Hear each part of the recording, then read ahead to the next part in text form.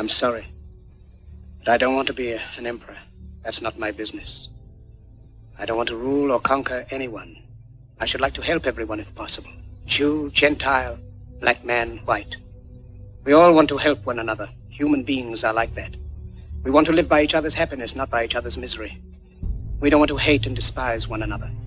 In this world, there's room for everyone, and the good earth is rich and can provide for everyone. The way of life can be free and beautiful, but we have lost the way. Greed has poisoned men's souls, has barricaded the world with hate, has goose-stepped us into misery and bloodshed. We have developed speed, but we have shut ourselves in. Machinery that gives abundance has left us in want. Our knowledge has made us cynical, our cleverness hard and unkind. We think too much and feel too little. More than machinery, we need humanity. More than cleverness, we need kindness and gentleness. Without these qualities, life will be violent, and all will be lost. The aeroplane and the radio have brought us closer together. The very nature of these inventions cries out for the goodness in men, cries out for universal brotherhood, for the unity of us all. Even now, my voice is reaching millions throughout the world, millions of despairing men, women, and children, victims of a system that makes men torture and imprison innocent people. To those who can hear me, I say, do not despair. The misery that is now upon us is but the passing of greed, the bitterness of men who fear the way of human progress. The hate of men will pass, and dictators die, and the power they took from the people will return to the people. And so long as men die, liberty will never perish.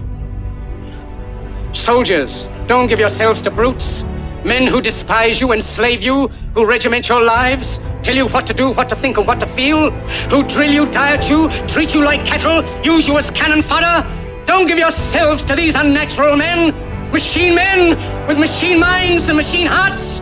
You are not machines, you are not cattle, you are men. You have the love of humanity in your hearts. You don't hate, only the unloved hate, the unloved and the unnatural. Soldiers, don't fight for slavery, fight for liberty. In the 17th chapter of St. Luke it is written, the kingdom of God is within man, not one man nor a group of men, but in all men, in you. You, the people, have the power to create machines, the power to create happiness. You, the people, have the power to make this life free and beautiful, to make this life a wonderful adventure. Then in the name of democracy, let us use that power. Let us all unite. Let us fight for a new world, a decent world, that will give men a chance to work, that will give youth a future and old age a security. By the promise of these things, brutes have risen to power, but they lie. They do not fulfill that promise. They never will. Dictators free themselves, but they enslave the people. Now let us fight to fulfill that promise.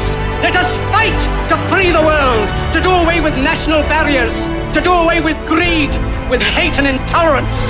Let us fight for a world of reason, a world where science and progress will lead to all men's happiness.